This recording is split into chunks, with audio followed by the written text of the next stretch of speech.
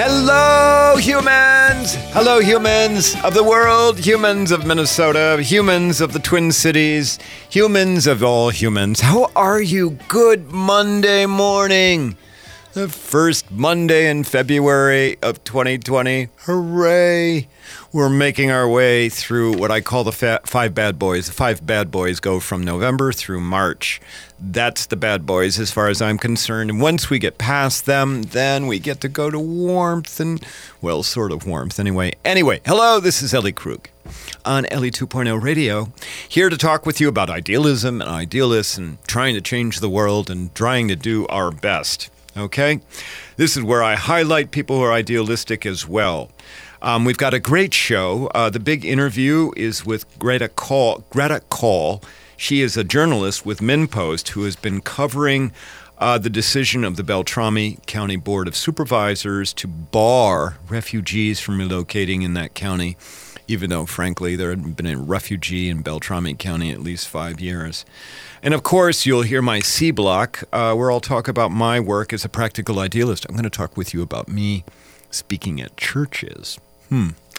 But first, let me begin with our featured idealist of the week. But I need to preface all that by saying that not every idealist is entirely likable or popular. I have a doozy of an idealist coming up for you in future weeks. You'll be like, Ellie, really? But it doesn't mean that their idealism isn't critical. It doesn't mean that they're not changing the world. It doesn't mean that they're not making all of us better for their work. So this week, I'm featuring an idealist who is just one of those perhaps not likable to some people person. Her name is Ingrid Newkirk. She's the controversial co-founder of People for the Ethical Treatment of Animals, PETA. Okay, now some of you are like well familiar with PETA. Others of you are like, what is that? Isn't that a pet store? Sorry. I'm sure that many of you are familiar with PETA, but probably do not know the name Ingrid Newkirk, who is one of the co-founders. And I really didn't know about Ingrid Newkirk until seeing her on an episode of Real Time with Bill Maher. And in fact, Bill Maher called Ingrid Newkirk a hero, one of his heroes. That's got to be about the highest compliment you can get paid, because Bill Maher is pretty grudging about the way he admires people. And of course, say what you will about Bill Maher. Perhaps I should highlight him sometime as an idealist. Think about that, Ellie. All right, here's the story on Ingrid Newkirk, briefly. She was born in England, and because of her father's job, spent much of her childhood in New Delhi. She is presently 70 years old. So her father had a job that took him from England to India, where Ingrid Newkirk entered a boarding school eventually in the Himalayas. Two important things happened in Newkirk's life in India. First, her mother volunteered for Mother Teresa at a leper colony. Newkirk frequently helped her mother in that work and saw firsthand how people who are other were treated. She learned from her mother's work in the leper colony that anyone in need was worthy of concern. The second incident that happened to Newkirk in India involved her seeing a group of people torture a dog. Newkirk rescued the dog only for it to die in her arms. So that kind of set the stage a little bit for her. In 1970, after marrying, Newkirk moved to Poolsville, I like Ellie, you can't even pronounce today, Maryland. It's a far suburb of D.C. She was studying to be a stockbroker when she came across a group of abandoned kittens, which she took to a local animal shelter. She later found out that the kittens were euthanized by that shelter. That was not what Newkirk intended for it to happen to those kittens. And that outraged Newkirk, so much so that she subsequently got a job at that very shelter where she had taken the kittens, where she then later on went to document countless animal abuses at that shelter in Maryland. She later went public with information about those abuses at that shelter. A series of events led to Newkirk, who had no real education in animal management or control, to become Washington, D.C.'s first female pound master. Okay? As an idealist must do, she used her imagination to then persuade the city of Washington, D.C. to set up a pet adoption program and an investigations department for animal cruelty and a pet sterilization program. I mean, so Newkirk gets this role. It wasn't one that she had intended to take. She takes up believing in the value of animals and the need to protect them, and then she starts using her imagination, as idealists do, on how to tackle a number of different problems.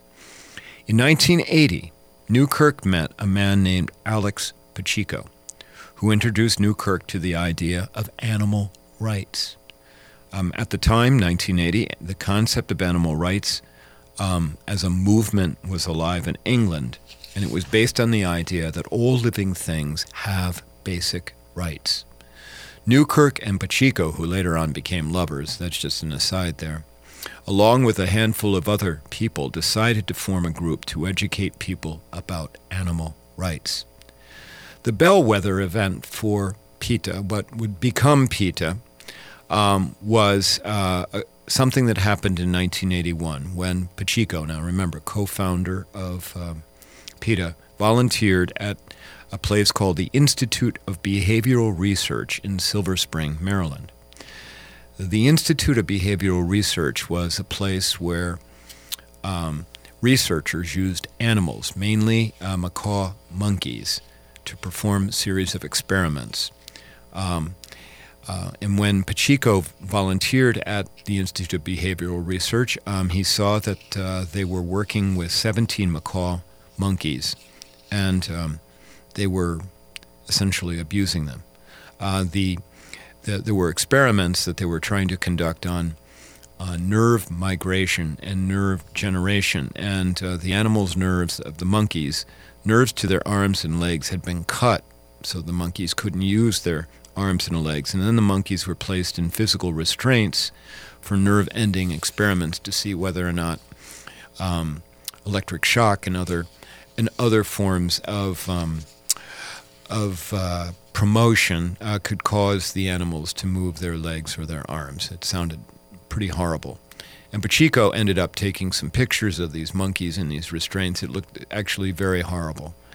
And so later, Newkirk and Pacheco then told the police about what was going on at this research facility, which led to the police raiding the facility and the lead researcher being charged with animal cruelty.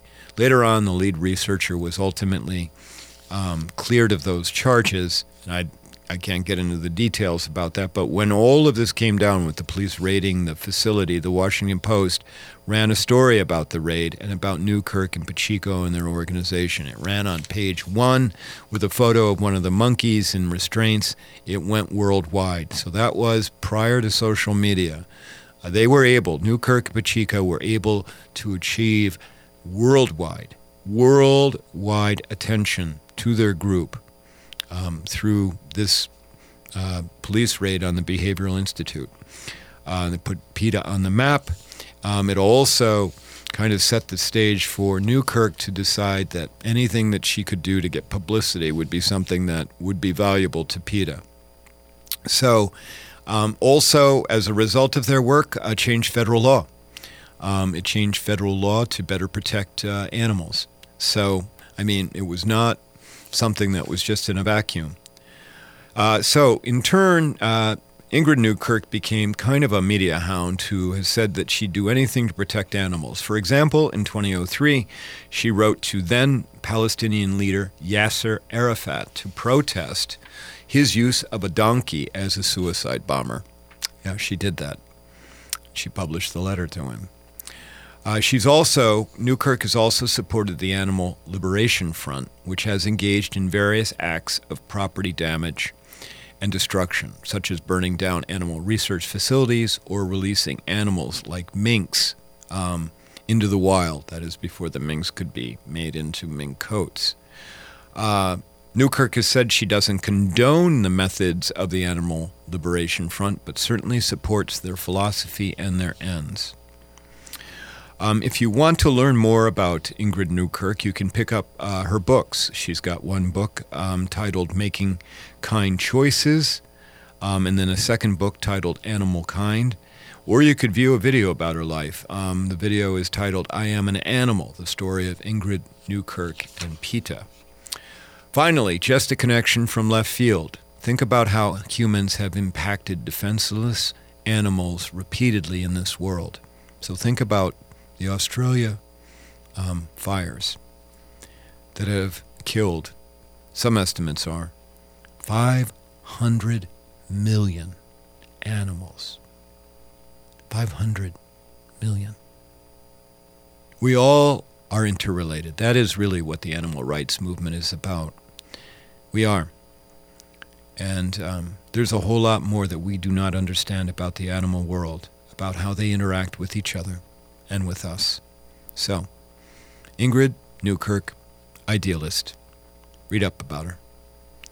And when we come back from our break, that takes care of that segment. When we come back from our break, I'm going to speak with Greta Kaul from MinnPost. If you like what you hear, visit my website at elliekrug.com. We'll be back. Thanks.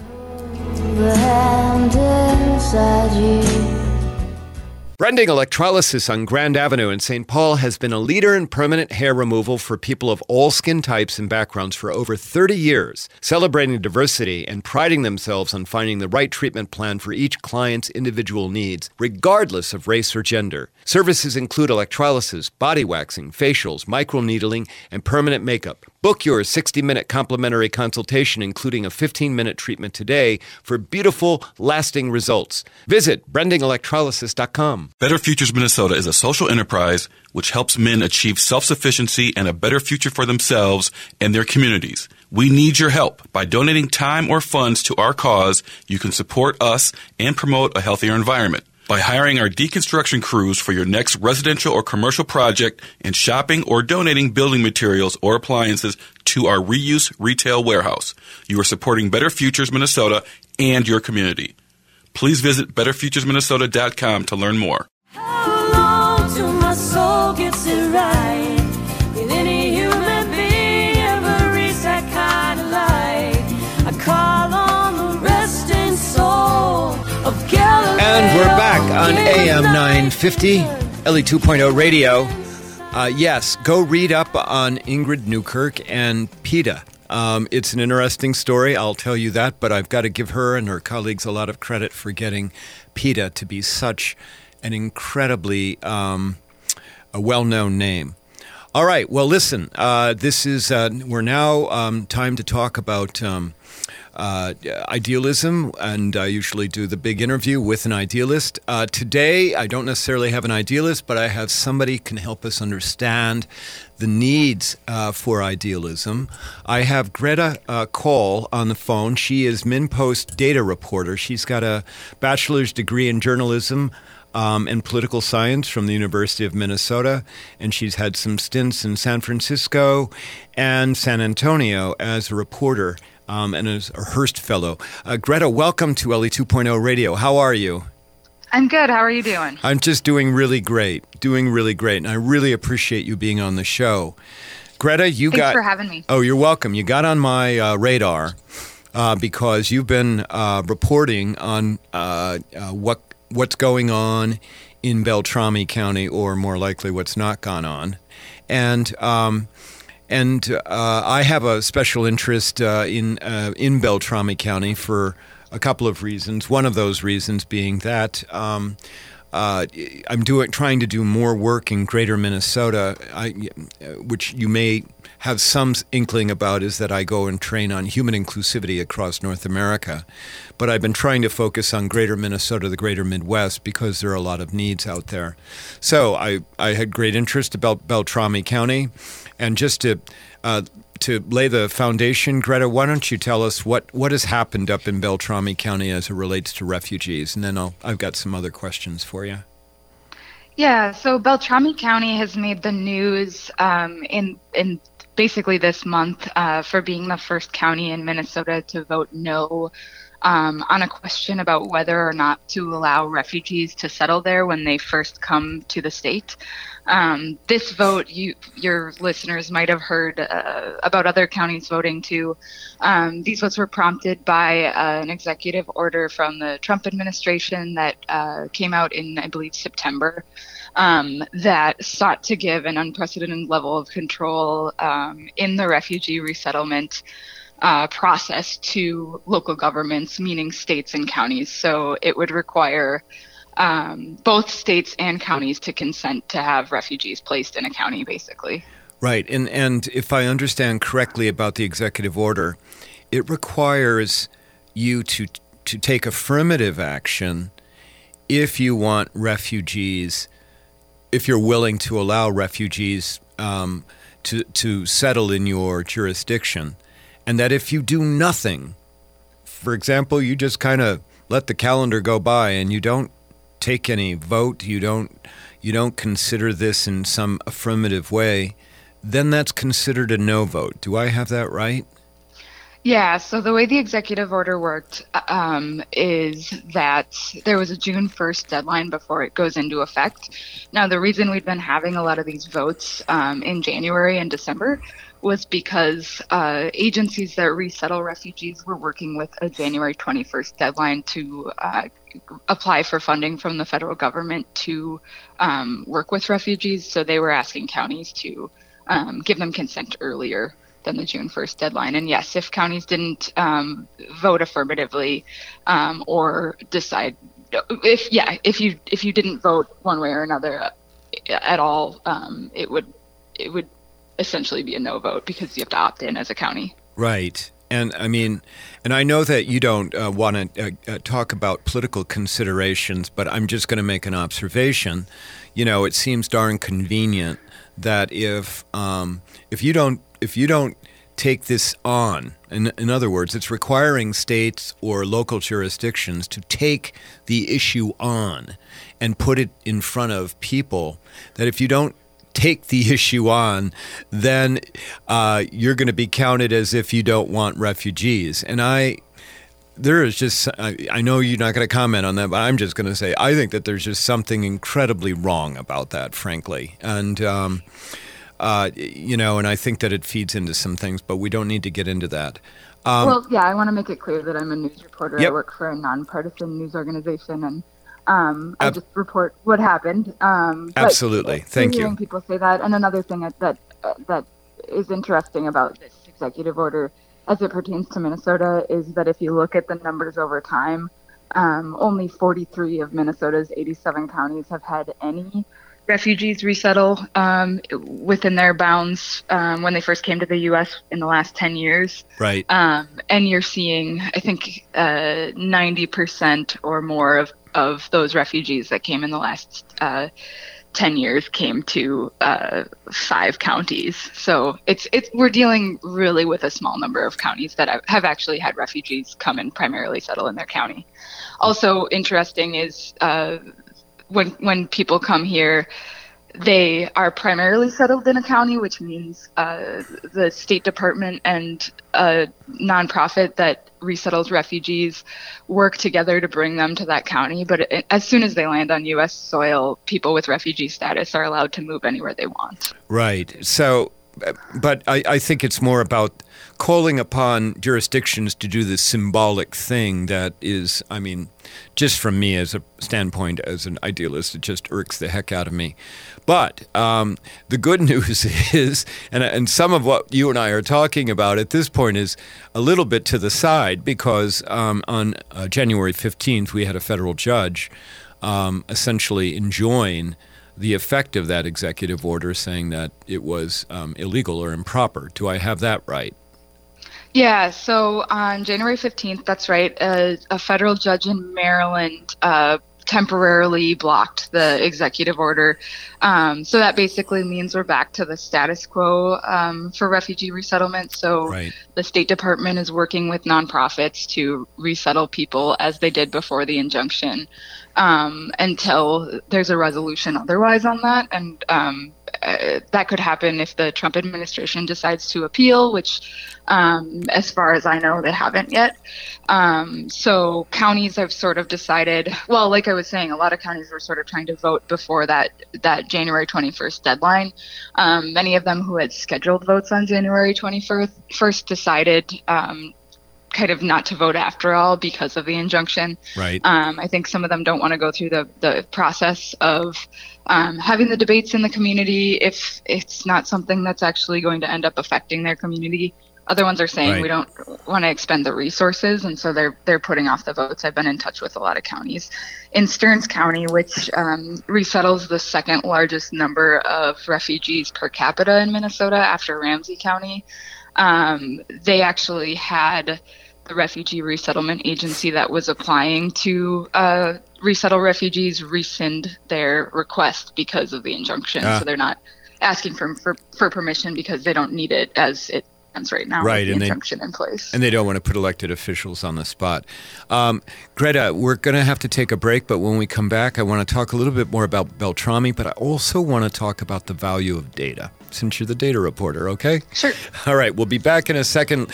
Listeners, we've been talking to Greta Kaul from MinnPost about refugees and Beltrami County and some other things. When we come back, we'll talk more. If you like what you hear on the show, visit my website at elliekrug.com. Email me at elliejkrug@gmail.com. We'll be back in a sec. Thanks. Now she's starting to rise.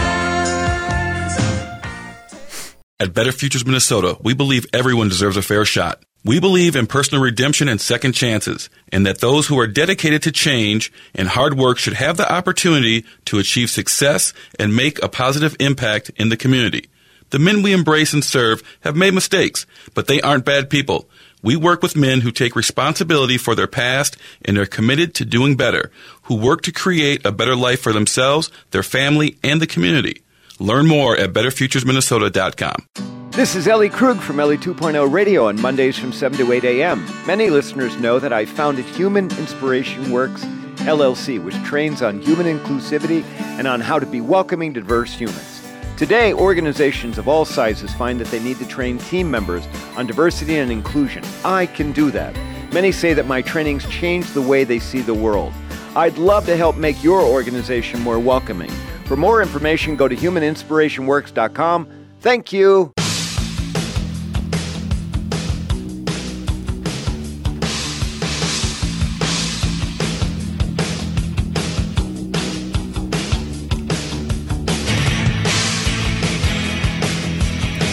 And we're back on AM 950, Ellie 2.0 Radio.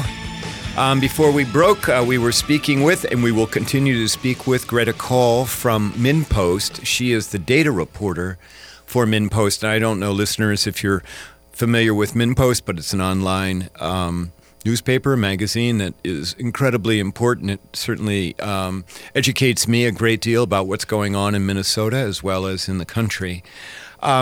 Greta, before we broke, we were talking about the refugees, the situation up in Beltrami County. And I'm correct on this. I mean, when we talk about refugees, we're not talking about, and for lack of a better phrase, plain old immigrants. We are talking about people who are coming to our country from areas that have experienced war or some kind of natural disaster, folks who might otherwise ordinarily not want to go live in another country, but in their lives they have no choice. They need to get out of where they're at. Do I have that right? Yeah, so I think after I started writing about this, I realized a lot of people don't quite understand what refugee means. It's one of many words that's often used for immigrants, but it actually has a very specific meaning.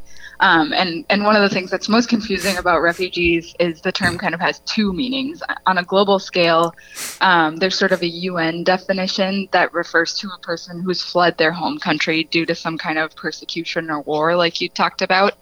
But as far as the United States government is concerned, it's also a legal definition. It's a status that people can get, not unlike asylee or green card holder. So it's sort of its own category of immigration status that's separate from some of these other statuses because it refers to somebody who is living in a country that, for whatever reason, persecution or war is dangerous for them. And so they apply through this program to come to the United States. That's different from an asylee, although they often face similar circumstances in their home country, because an asylee typically shows up in the United States. We've heard a lot recently about people from Central America coming to the United States over the U.S.-Mexico border. So they come into the country and then they apply for status. So the difference is sort of where it happens. For refugees, they're applying in their home country. For asylees, they're applying once they get to the United States. Right. And if you're seeking asylum, I think under federal law, you get the right to have a hearing automatically. So yeah, and that process happens through immigration court versus this refugee process that happens through the U.S. Department of State, basically. Okay. And partly what's also going on with refugees is that the United States, I mean, it sets a limit or a quota of the number of refugees it would take each year, and it has, under the Trump administration, progressively reduced that number that they're willing to accept in the U.S. Yeah, this year it's capped at 18,000. I think the fiscal year 2019, it was 30,000. So it's about half, a little more than half of what it had been. And it was higher than that in prior administrations. I mean, part of this is just goes against what America, stands for, and it just. Okay, well, you can hear the frustration. I want to talk with you now about the fact that you're the data reporter for MinnPost. And I find this interesting, and there's a reason I'm asking about this, okay? So, as you know from here on air a little bit, but off air as well, I'm an idealist. I am somebody, literally, almost every minute I'm awake trying to work to change the world. And I have found, and I'm a prior executive director for a nonprofit. I helped found a legal access nonprofit and ran that for 5 years. And in the course of that, I learned about the importance of data and the importance of metrics. So tell me a little bit, what does the data reporter for MinnPost do? And then I want to ask you a couple of questions about how data is so incredibly relevant. Sure. So when I was in journalism school about 10 years ago, which gives you a sense of how old I am, data was really an emerging field in journalism. It was something that maybe there was one class on in journalism schools. And the goal was to get journalists to start using some of the data that's now available from literally every level of government. Every agency is producing just massive amounts of data. And what data reporting seeks to do is to use that data to tell stories. So a lot of what I do is either get an idea for a story through something that's happening in the news. Like an example would be this refugee executive order. Or else sometimes I download a data set and look for stories in it and just sort of ask it questions as you would a source. How have things changed over time? You can sometimes see in data what's the biggest and the smallest numbers, and are they interesting for some reason, that type of thing. But an example of a recent story would be in the midst of this, the news about this refugee, refugee resettlement votes. We had heard that Beltrami County was the first county in Minnesota to vote no on resettlement, and had seen that Beltrami County hadn't had any refugees resettle in at least 5 years, 10 years. And so I decided to go look for data that would show us how many refugees different counties in Minnesota had resettled, because I think that's informative and it helps us understand sort of the parameters of this debate a little better. Well, and in the case of the refugees, it just shows that, I mean, from an idealistic standpoint, it just shows that we have a lot of people that are afraid, certainly up in Beltrami County. And, I have, this is neither here nor there, but as soon as the Beltrami story broke, I actually started reaching out to contacts in Beltrami County asking if I could go up there and train and speak on human inclusivity. Unfortunately, out of 4 contacts, not a single one has returned my inquiry, and that is very disappointing to me.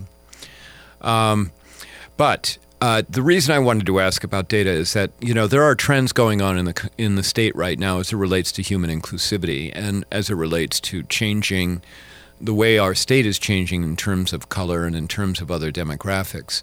So are you tracking, the information about people of color other than white color, living and moving to counties that are outside the 7-county metro?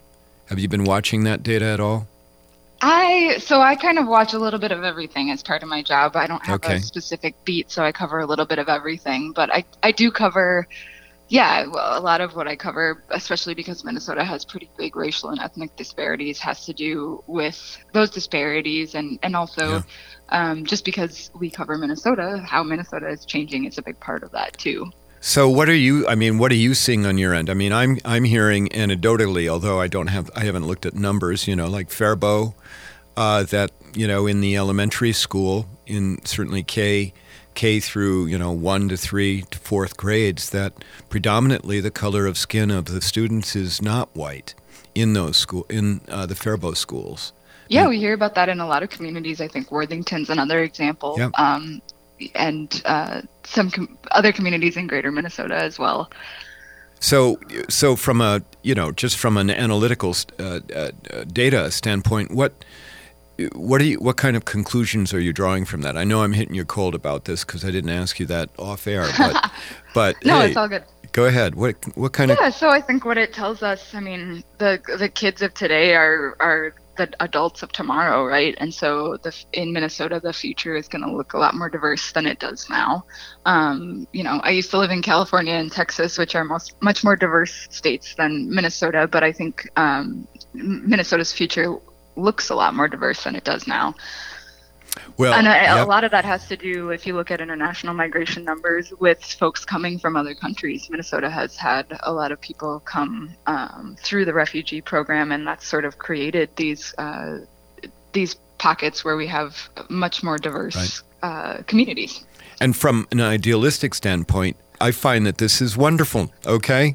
And I think it's proof that people don't need to be afraid, that communities can be welcoming. Well, I know that there are challenges in each of these communities, okay?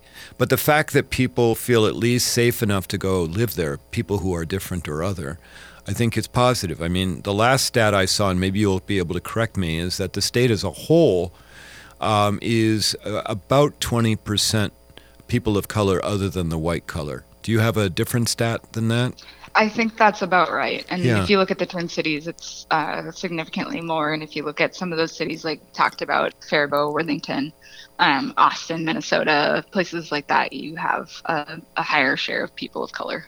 Yeah, and I think that I don't think that a lot of Minnesotans understand this. I mean, many times, so when I train, I throw out questions to the audience, and one of the questions I throw out when I'm not in like Minneapolis or St. Paul is what percentage of people of color other than the white color live in Minnesota? And you know what? Most people have no idea. I've had answers ranging from 4% to 50%, and I'm like, 50%? Where do you live? And of course, knowing data is so important because it helps us to inform about the pulse. It also helps us to plan for the future, right? Yeah, that's one thing that I like about data a lot is I find that it helps me provide context to the news. At MinnPost, we have a smaller staff. We don't go cover every breaking event that happens because we just don't have the bodies to do that. We try to do a little bit more of an analytical take on the news, help people understand the context or why something is part of the debate and things like that. And I find that data really helps with that because it can just help people have a much bigger understanding of an issue, whatever it is. So Greta, one last question for you, okay? Sure. And I ask everyone that I interview on the show this, and that is, are you an idealist? I don't know that I've ever considered myself an idealist. I've always sort of considered myself a realist, and maybe that comes from being a reporter, or maybe it's what attracted me to being a reporter. I'm not sure. I try to look at the situation as it is and sort of act accordingly. But I don't necessarily know that I would consider myself an idealist. Well, I'm going to throw a bug in your ear, okay? All right. because, you've already revealed that you're on the younger end of the spectrum. And I'm going to just throw this at you, okay? And I know you're a journalist and you need to be objective and all of that stuff, but everybody has a day job, and then you have time to go home. And so I'm gonna urge you to think about the idea, the possibility that you and maybe some of your cohorts could be idealists. That you could start looking at the world in a way not necessarily as it is, but as it possibly could be, with hard work and visioning and a lot more hard work, because the world's got to be better. We got to get it to a better place than where it is right now. So I'm just throwing that at you, okay? All right. All right. Well, listen, Greta, I appreciate you being on Ellie 2.0 Radio. I've enjoyed talking to you. Keep up the good work at MinnPost. Let the folks at MinnPost know they've got a friend over here at this in this show. And just thanks a lot for being on Ellie 2.0. Thanks for having me on. All right. Well, take care. All right. Thank you. We've been speaking with Greta Kaul from MinnPost about data in Beltrami County. When we come back from the show, we'll do my C block, and where I'll talk about my work. Thanks so very much. We'll be back in a sec.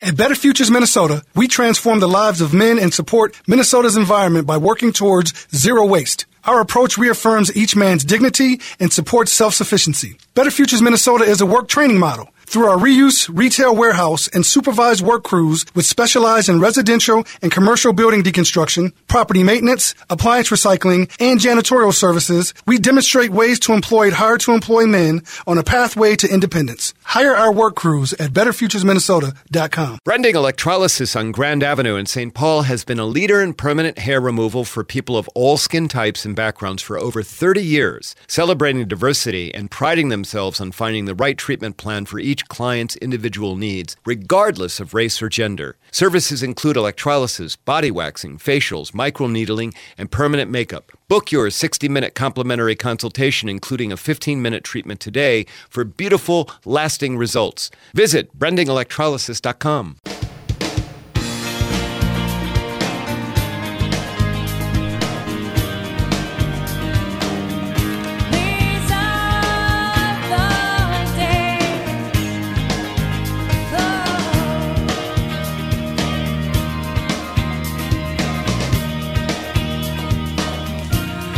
And we're back.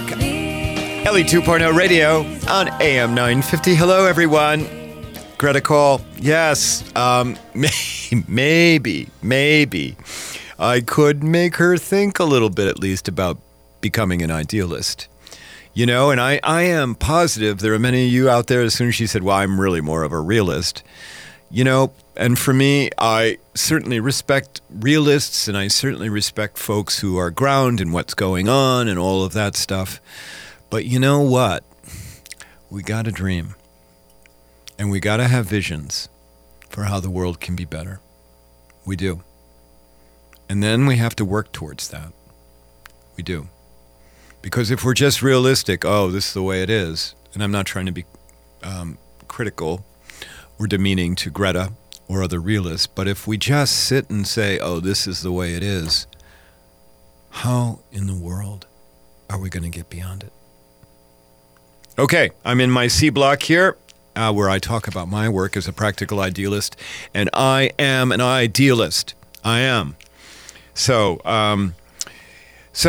here's the way I operate. Much of what I do is I focus as much as I can, then I plan, and then I try to execute. Now, you have to understand, it's an army of one. It's just Ellie Krug. Although I will tell you, I have a number of people who absolutely believe in my work and are so willing to help me on per item basis when I need help. But that's the way I operate. I get in my head, we've got to do something. For example, like you just heard in the prior segment where I need to go to Beltrami County. And I've had 4 people who've just not responded to my inquiries, but that doesn't mean I won't keep trying. I'm very persistent.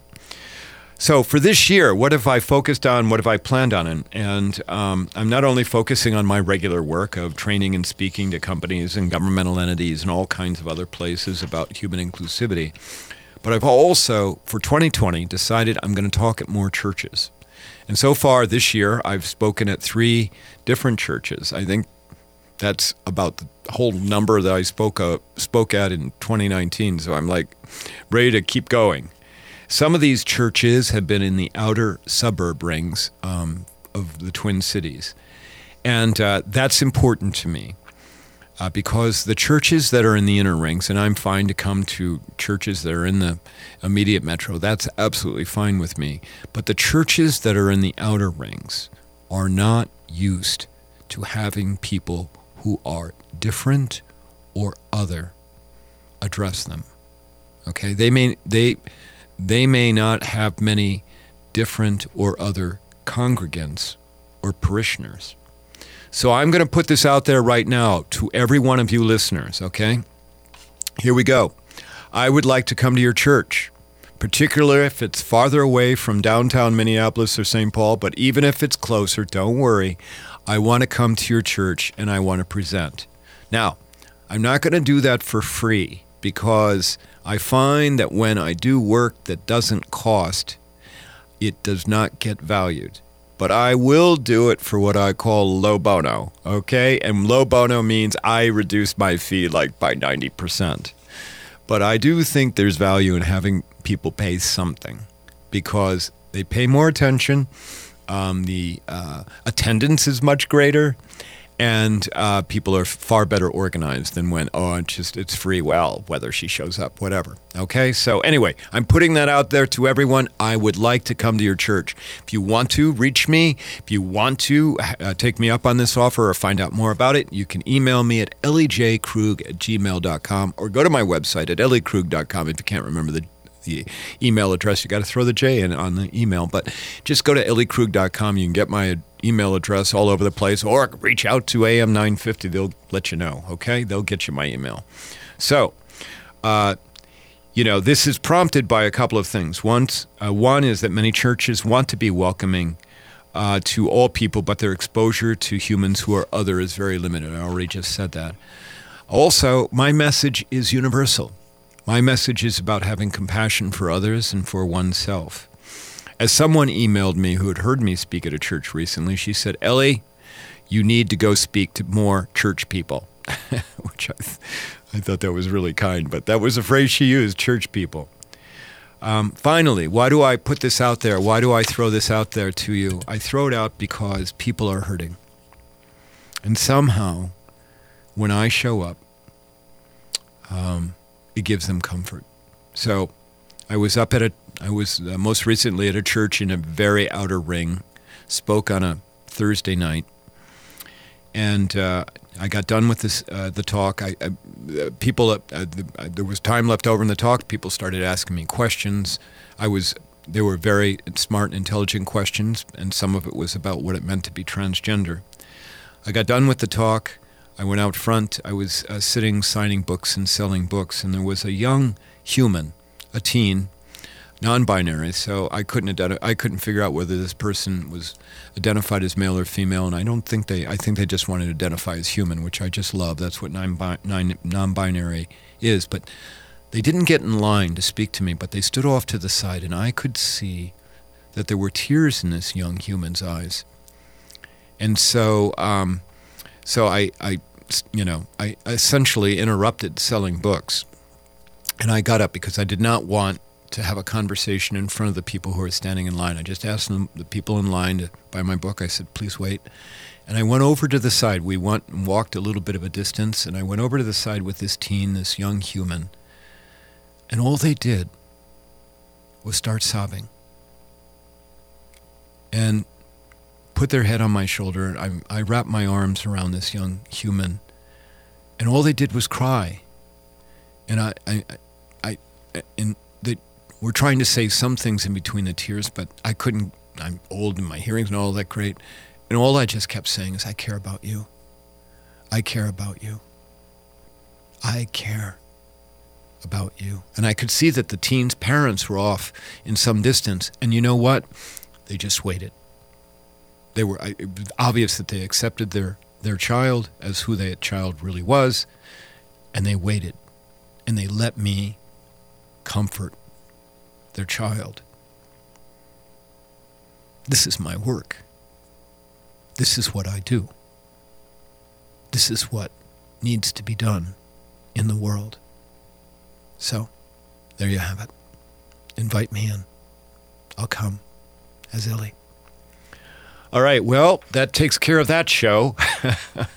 You've been listening to me, Ellie Krug, on Ellie 2.0 Radio. Please tell others about this show. I need to give a big thanks to Brendan the Electrolysis, one of my sponsors. Tell Bev I sent you. She does great work.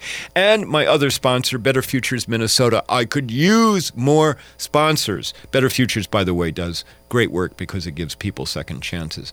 A big thanks to Brett Johnson, my regular, wonderful, incredible producer. And to you, listeners, a big thanks to you. I do hear from you. I hear that you appreciate this show. I am trying my best to change the world, and I know many of you want that to happen as well. And so, visit my website at elliekrug.com, email me at elliejkrug@gmail, reach out to me at Instagram at elliejkrug, and do good. I'll talk to you next week. Bye.